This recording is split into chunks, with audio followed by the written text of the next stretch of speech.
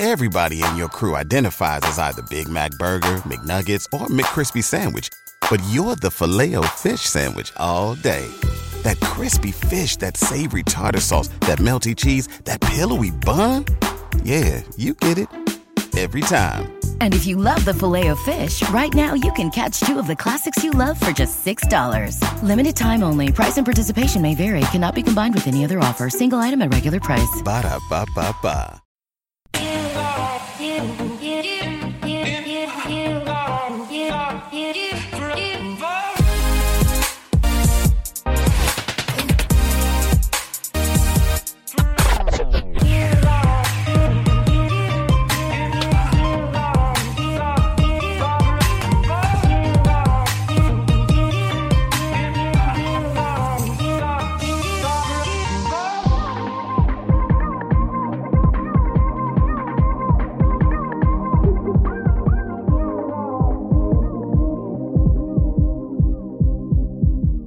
All right, welcome everybody to the Lakers Legacy Podcast, where Vando, more like Van, he's about to make a lot of dough in just a year, because if you haven't heard it yet, Jared Vanderbilt has just signed a shiny new $48 million over 4-year extension with the Los Angeles Lakers. Oh. So congrats to V for Vendetta. He's here to stay. More on his extension in just a second. I'm your host, Jonathan Hernandez, and I am, of course, joined by my co-host, Tommy Alexander. Tommy, how you doing, man? Hey, I'm good. How are you? How has September been treating you? Do you remember? Wait, what's that September song? Is that how it goes? Do you remember Yeah. the 21st night? Oh, September. there you go. Yeah, how's your September gone? It's been nice, dude. It's been hot, but nice. Hot and nice is just how we like it, baby. Although it has started to get a little bit overcast and chilly in LA the last couple of days or so. But regardless, September is zooming by in light speed, and in just 2.5 weeks, we shall all have Lakers preseason basketball. October 7th versus the Warriors. It's crazy. Yeah, it's But crazy. for today's episode, we have a limited time with Tommy today, so we are going to place our focus on the Lakers' versatile crop of forwards, newly minted Jared Vanderbilt included. We're also going to talk a little bit about Rui Hachimura at the 3 and debate the validity of that. And then we will turn our attention towards Austin Reaves and the big year he has ahead of him, and the reckoning that's about to come with the NBA world and the NBA haters coming for his head, ready to poke any and every hole at his legitimacy. But first, really quickly, as you all know, Jared Vanderbilt just got extended this past week.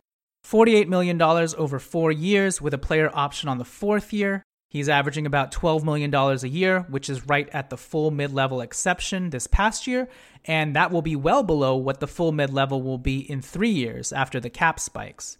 That's a good point. Now, Jared Vanderbilt's extension kicks in next year. This year, he's still on his $4 million deal from his current contract. So the Lakers will have him fully under control for the 24-25 season, 25-26 season, and the 26-27 season. In 27-28, Vanderbilt has his player option, and he will be 28 years old that year. Very important to note, Vanderbilt cannot be traded this season. Right. Per NBA rules, a player cannot be traded for 6 months after signing their extension, and 6 months from when Vando signed last week puts him past the trade deadline for this year. So Vanderbilt cannot be included in your hypothetical trade packages. So I don't want to delve too deeply into this extension talk because for me, this was a no-brainer. The last podcast where we talked about Vando's extension, I know, Tommy, that you had said you would probably still take a wait-and-see approach on extending Vanderbilt to see whether he had improved on his jump shot. But for me, I said that if the Lakers could manage to get Vanderbilt for around $12 million, they should absolutely do it because that's a bargain at the current mid-level value. I was actually just dubious about whether Vando and his camp would actually accept that type of deal. Yeah. Because $12 million even a year from now is below the mid-level exception, and that was my biggest question, whether Vando would actually accept $12 million a year. But he did, and I'm assuming what ended up pushing things through to the finish line was that fourth-year player option security that the Lakers gave him. Yeah. All in all, I'm very happy about this deal for both sides. The Lakers got out ahead of things. They learned from their Caruso mistakes of the past, met Vando where he was at in terms of contract and years. Vanderbilt is only 24 years old. He still has some upside.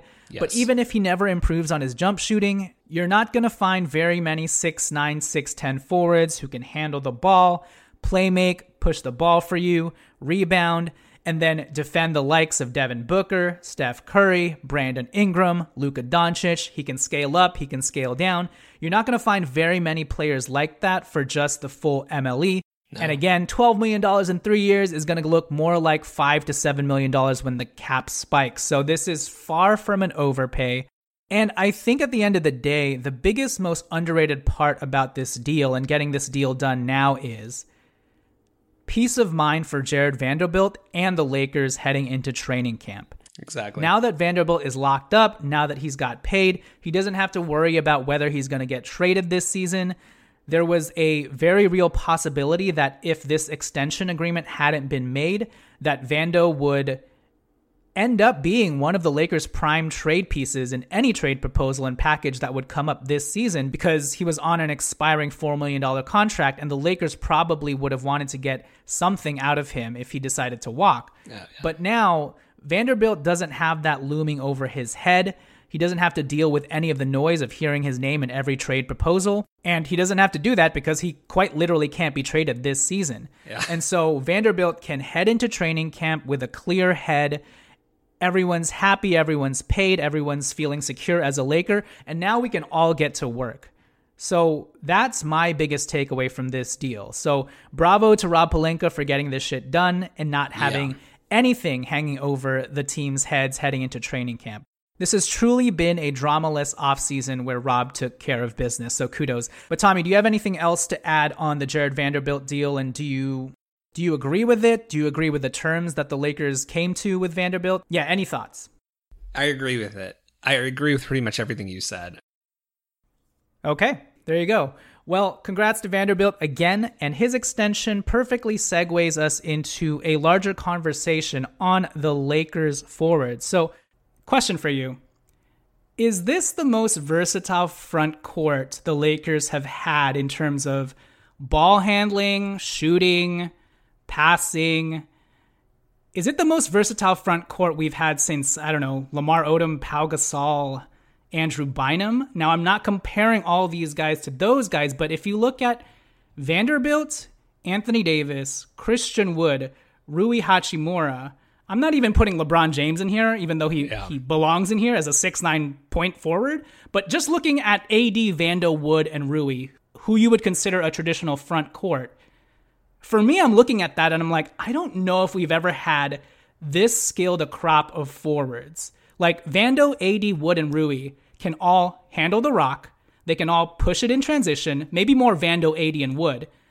But those three can definitely ignite your fast break off a rebound themselves. They can pass to other people in transition. They can take it all the way themselves, especially Vanderbilt with his handles. AD, Wood, and Rui can all shoot from the mid-range out. They can all get a bucket whenever they want to. They can get a tough bucket with guys in their face. AD, Vando, and Wood all have underrated playmaking skills and abilities. Do they all shoot perfectly from three? No, but in terms of like the combo of skill, ball handling, shooting, I think you'd have to go as far back as Lamar, Pau, and Odom. Lamar, Pau, and Bynum, right? To see a Lakers... And Andrew. Yeah, Lamar, Pau, Odom, Bynum, and Andrew. You know, you have to go back that far in terms of a Lakers front court or a crop of forwards that are this skilled. And again, we're not even talking about Cam Reddish and Taurean Prince. But yeah, is this the most versatile front court? And how does that make you feel about our forwards? Certainly the most versatile in recent memory. I mean, you know, if you think about it, even a few years ago when we won the championship, we had a really nice center rotation. I mean, between like the fact that we could play AD at the 4 and then rotate JaVale, who was just coming off of championships with the Warriors and playing in that system. Dwight, who was sort of an unexpected surprise and ended up sort of coming into his own as a pure defensive stopper without worrying about like his offense as much. And then obviously adding Markieff Morris and having Kyle Kuzma, like that was a pretty nice set of bigs. When you think of pure forwards though, and the versatility we have now, I mean, and shot creation especially. And shot creation. I mean, think about the lineups or like the rotations we've had since that championship, right? It's been guard heavy. We haven't been able to find length at the wing. We've been consistently abused. I mean, we've lost to the Clippers 15 times in a row because Paul George and Kawhi just shoot over everybody and outmuscle everybody, So it's like I think on both ends of the floor, right? You talked more about the offense, but even on the defensive side, like Rui can really guard both forward spots. He's got the strength to hold his own in the post. He's got the fluidity to move his feet on the perimeter. Vando's elite. We'll see what we can get out of Wood, but yeah, it's across the board, like in many different ways, probably like the best set of forwards we've had since the group you mentioned, forward/bigs. Yeah, they're all creative. They can all do stuff off the bounce, off their own dribble. They can shoot. Vanderbilt is TBD in that department, but even he can keep a defense honest with his baseline three-pointers, and we'll see what he does this upcoming season. But I'm very excited at the forward crop that we have and just how much they can do. And then obviously you have the best forward out there with LeBron James handling the rock, and it's going to take so much pressure off of his plate. An extension to this question, though, is what we've seen from Rui Hachimura's off-season workouts with Phil Handy, how he's quote-unquote transformed his body, and he does look slimmer. But what are your thoughts on Slim Rui and whether or not he can actually be a wing?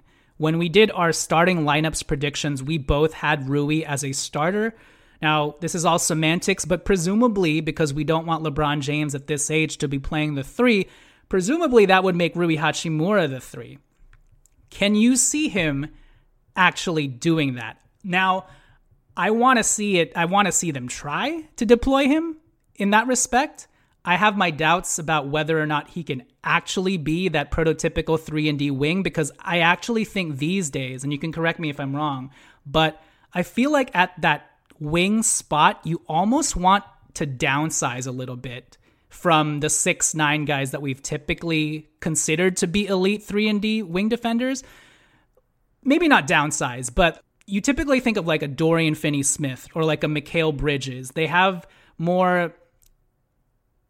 a slighter frame to them. They can slither around screens better. They can really move less their girth, feet. I think is what you're. Yeah, less girth is exactly. Now, I came up with a sort of comp for Rui, an aspirational comp that I think he can reach, or not reach, but maybe more realistically hit. And if we can get the Jeremy Grant version of Rui Hachimura on the defensive end, I think he has a shot at being a 3-and-D guy. I still think because of how strong he is, he's probably still better suited leveraging his strong frame against like more power forward type players. But if he can become more Jeremy Grant and even Aaron Gordon on the defensive end, then I could see Rui at the 3, Slim Rui working. But I'm still not at the point where I'm like, yeah, stick him on Jason Tatum and let him lock him down, because as we saw from last year, Rui really excelled when he was guarding beefier guys who are a little bit more plotting, like Karl Anthony Towns, even Giannis Antetokounmpo. But your thoughts on Slim Rui at the 3? I want it to work because I think it's Rui's best chance to get consistent minutes. He's LeBron at this stage.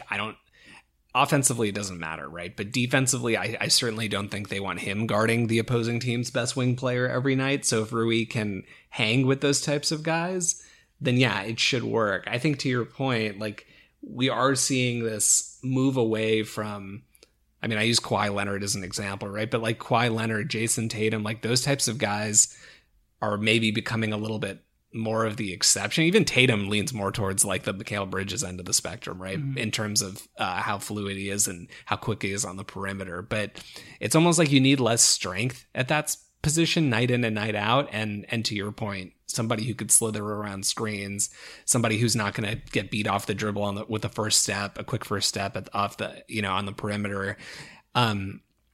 So I don't know if it's going to work. I think that's why there's a lot of question marks going into training camp about how these forward pieces are going to fit together, because it could be very well the case that Taurean Prince ends up being the best option. It could very well be the case that Vanderbilt ends up being the best option. We're going to need someone who could play defense besides AD in that starting group. And especially because like D'Lo has his issues defensively. Austin Reaves is a solid defender, but in certain matchups can get picked on.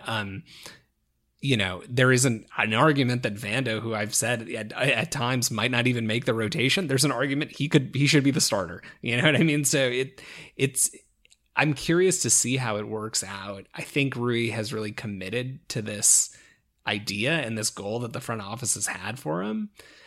And the nice thing is like the strength is there, even if he has slimmed down. So the option to use him as a 4 is always going to be there. And certainly off the bench, even off the bench, you could probably use him as a 3, but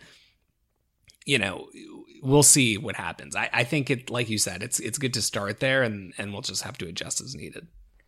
Yeah, I agree. But I'm looking forward to seeing how Rui has rebuilt himself and reimagined his game with Phil Handy after a full offseason with Phil Handy. So yeah. And again, we have a very versatile crop of forwards to look forward to. Let's take it to break. When we return, let's close things out with a little bit of Austin Reaves talk. Hey guys, quick call to action for yours truly, the Lakers Legacy Podcast. If you enjoy consuming our content, please take a moment to rate and review us 5 stars on the Apple Podcast app. Also, please take a moment to give us a 5-star thumb tap on the Spotify app. Just search for the Lakers Legacy Podcast on the Spotify app and click that 5-star dial at the top of our page. It's that easy to do. We would greatly appreciate it. It will do a lot in determining the future of the show moving forward, especially as we head into the 2023-24 season. At this point, it's the only thing that drives this show. With that said, thank you for consuming our content, and please enjoy the rest of the show. What's the easiest choice you can make? Window instead of middle seat? Picking a vendor who sends a great gift basket? Outsourcing business tasks you hate? What about selling with Shopify? Whether you're selling a little or a lot, Shopify helps you do your thing, however you cha-ching. Shopify is the global commerce platform that helps you sell at every stage of your business. From the launch your online shop stage to the first real-life store stage, all the way to the did we just hit 1 million orders stage. Shopify's there to help you grow. Whether you're selling scented soap or offering outdoor outfits, Shopify helps you sell. Wherever and whatever you're selling, Shopify's got you covered. Sign up for a $1 per month trial period at shopify.com/try. Go to shopify.com/try now to grow your business, no matter what stage you're in. Shopify.com/try. All right, so we are back. So obviously Austin Reaves had depending on who you're asking, I think a pretty successful stint with Team USA, even though it didn't end how we wanted it to end. But Tommy, considering we went from Austin Reaves as a waste of a roster spot and only has a roster spot because he's a Laker, to fans now getting mad at Austin Reaves for blowing defensive assignments in close games of a Team USA game. I think it's just so funny. It's so funny, the goalpost moving that has happened with regards to Austin Reaves around the globe by opposing fan bases. And this always happens when you're a Laker, I feel like. And this year, I think fans need to brace themselves for the Austin Reaves reckoning because it's coming back in full force. The hate is incoming like no other because he's a Laker. It was all fun and games, Tommy, when the Lakers were bad and fooling around with Russell Westbrook, that other fans were looking at Austin Reaves as this undrafted player and rallying behind him. Even non-Lakers fans, they were like, oh yeah, Austin Reaves is the best player on this Lakers team. And they were kind of doing it tongue-in-cheek, right? But it was great when he was just... when you could caveat and qualify his game as being an undrafted player, a dude from a small school who had to transfer, a dude from a small town, et cetera, et cetera. But now that we got the second half of Austin Reaves' 2023 season, we got his playoff run with the Lakers, and then all of a sudden we got his FIBA run with Team USA, where he was legitimately like a top 3 or 4 player on the team with a bunch of all-stars around his age range. Now that we got that, all of a sudden, everybody's turning on this guy and they are micro-focused on everything he does and starting to think that he's overhyped, and it's crazy to me, and I guess to be expected, that Austin Reaves excelling as a Laker has rubbed the world the wrong way. when just a few months ago, the same world was rallying around him because he was the best player on a sucky Lakers team. But now that he's one of the best players on a good Lakers team, they can't handle it all of a sudden. So It's the classic, like, build him up to tear him back down narrative, because Austin Reaves all of a sudden is too mainstream now and he's being overhyped by Lakers fans. And for me, it's like, is he being overhyped or is he being correctly hyped based off of what we're seeing him do in the present? He averaged 25-5 in the Western Conference Finals. He averaged like 17-5 in the entire playoffs on tremendous efficiency. What more does the dude need to prove? I know he needs to prove it over an 82-game regular season, and we're going to see that happen.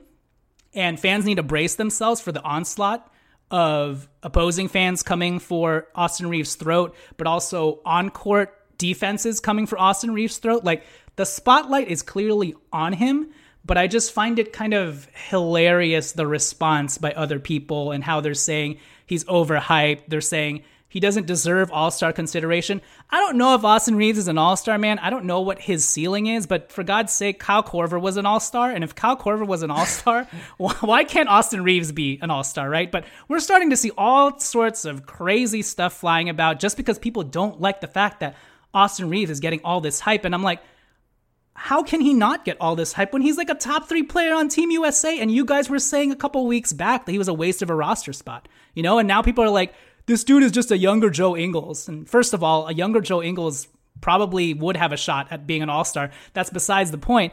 But any thoughts on the Austin Reaves hate and just how this is going to only be more and more magnified throughout the course of this upcoming season, where he's going to have to prove it over 82 games and defenses are going to be scheming for him right out the gate?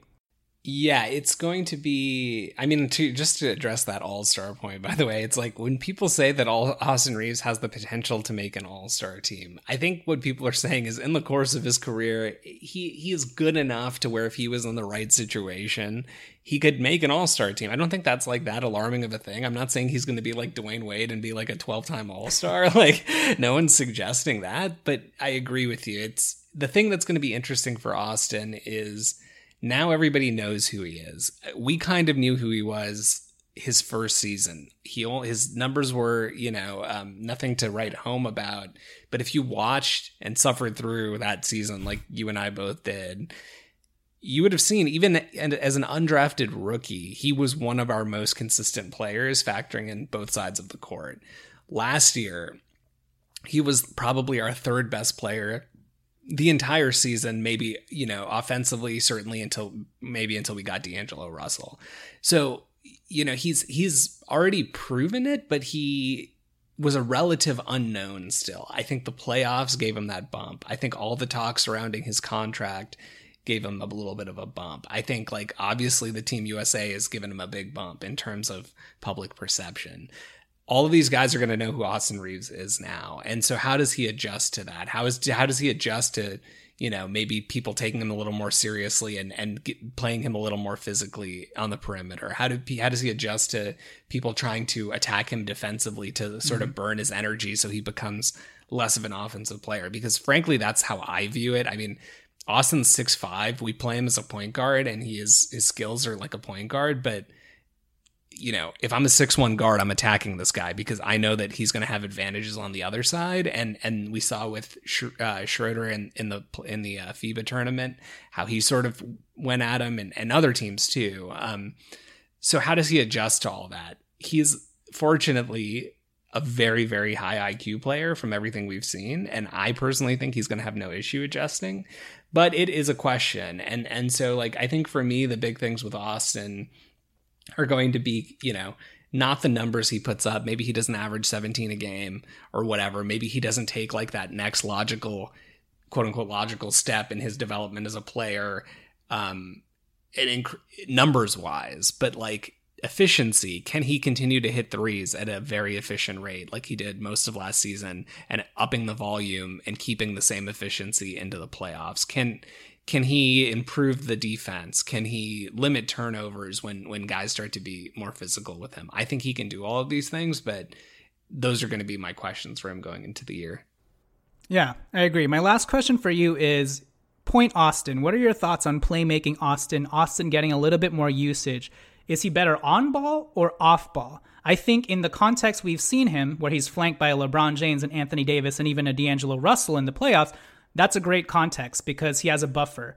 And then Team USA, he has buffers. He has Tyrese Halliburton, Anthony Edwards, etc. But you've also seen when they've given him the ball, he's pretty good with the ball in his hands. Now, he's not as physical, so he is prone to getting trapped and giving the ball up because while Austin does have shake, he's still not as comfortable a ball handler or as swaggy a ball handler as, say, like a Kyrie Irving or D'Angelo Russell. But the fact that we're already comparing him to these tried and true point guards is already telling.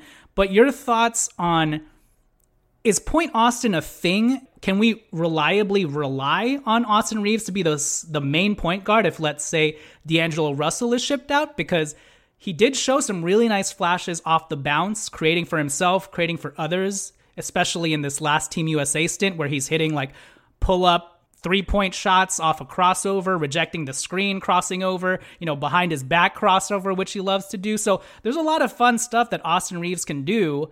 And actually last year he shot better off the bounce, jump shooting wise, than he did catch and shoot. So clearly he's comfortable with the ball in his hands. But if you increase the usage with the ball in his hands and give him more possessions, is that necessarily a good thing, or is it going to be one of those regression to the mean things? Are you comfortable with Point Austin?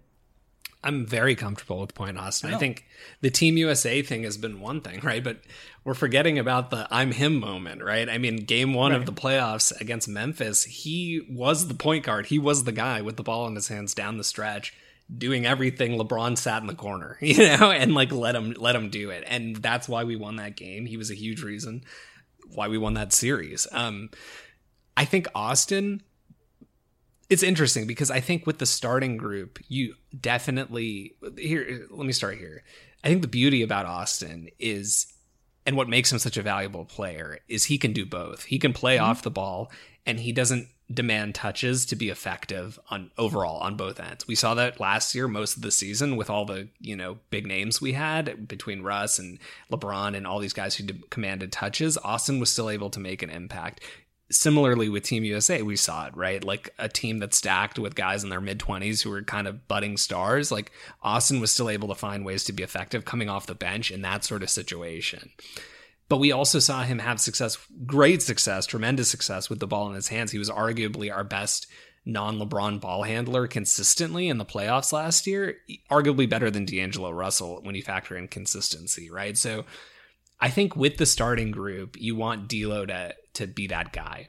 I think once and we'll see it with the staggering. We've seen it in the front court with how they stagger AD and the other bigs and LeBron and the other wings and LeBron and the other guards. Frankly, how we've staggered LeBron with Rondo and etc. LeBron with Westbrook in the past.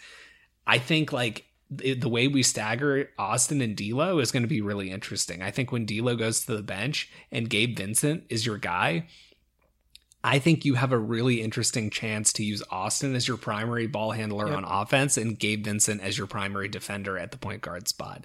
And that might actually end up being our best closing lineup with those two guys playing together in the backcourt. So, I think the Austin as a point guard thing is for real. I think point guard is actually more of his natural position.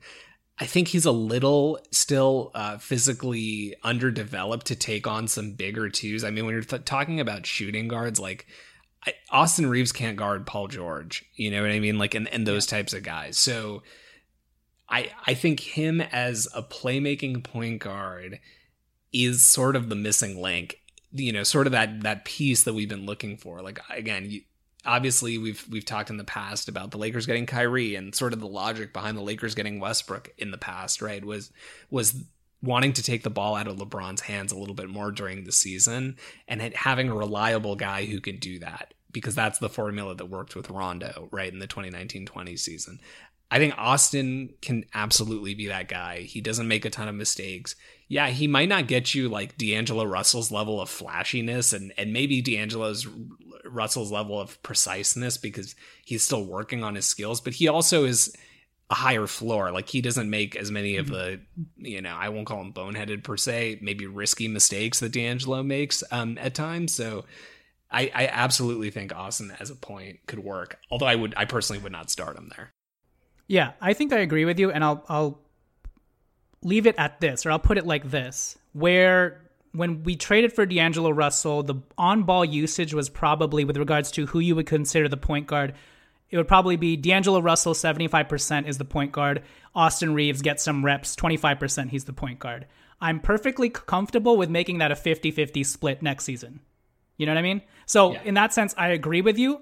I also, though, would like to keep D'Angelo Russell on the team. And if he's shipped out, I'm hoping we get another primary ball handler back as well, because it'll help Austin continue to hone those skills. Because like you mentioned, and I mentioned actually, like he's still not good with elite pressure, especially if he's going to get doubled. You know, that's where the true tried and true point guards who are lottery picks can handle that type of pressure better, which is why I think Austin Reaves thrives off of having another ball handler with him, even if in crunch time situations, you're probably better off with, I mean, I don't want to say better off, but you're just as good, you're just as well off giving Austin the ball and having him make the crunch time decisions off pick and roll play as you would a D'Angelo Russell, you know? But yeah, ready to see the Point Austin experience and have it be a 50-50 split between him and D'Angelo Russell.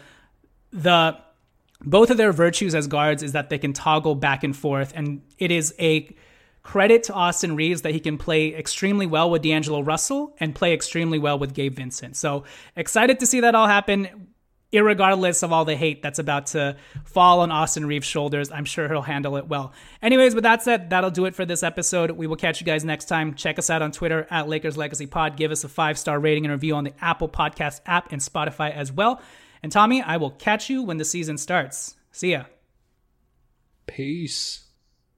Laters.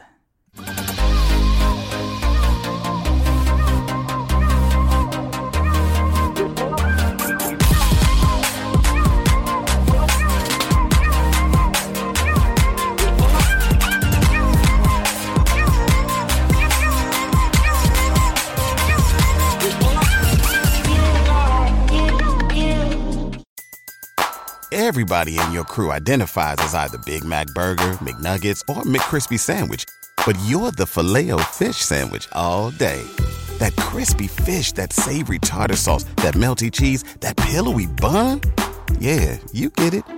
Every time. And if you love the Filet-O-Fish, right now you can catch two of the classics you love for just $6. Limited time only. Price and participation may vary. Cannot be combined with any other offer. Single item at regular price. Ba-da-ba-ba-ba.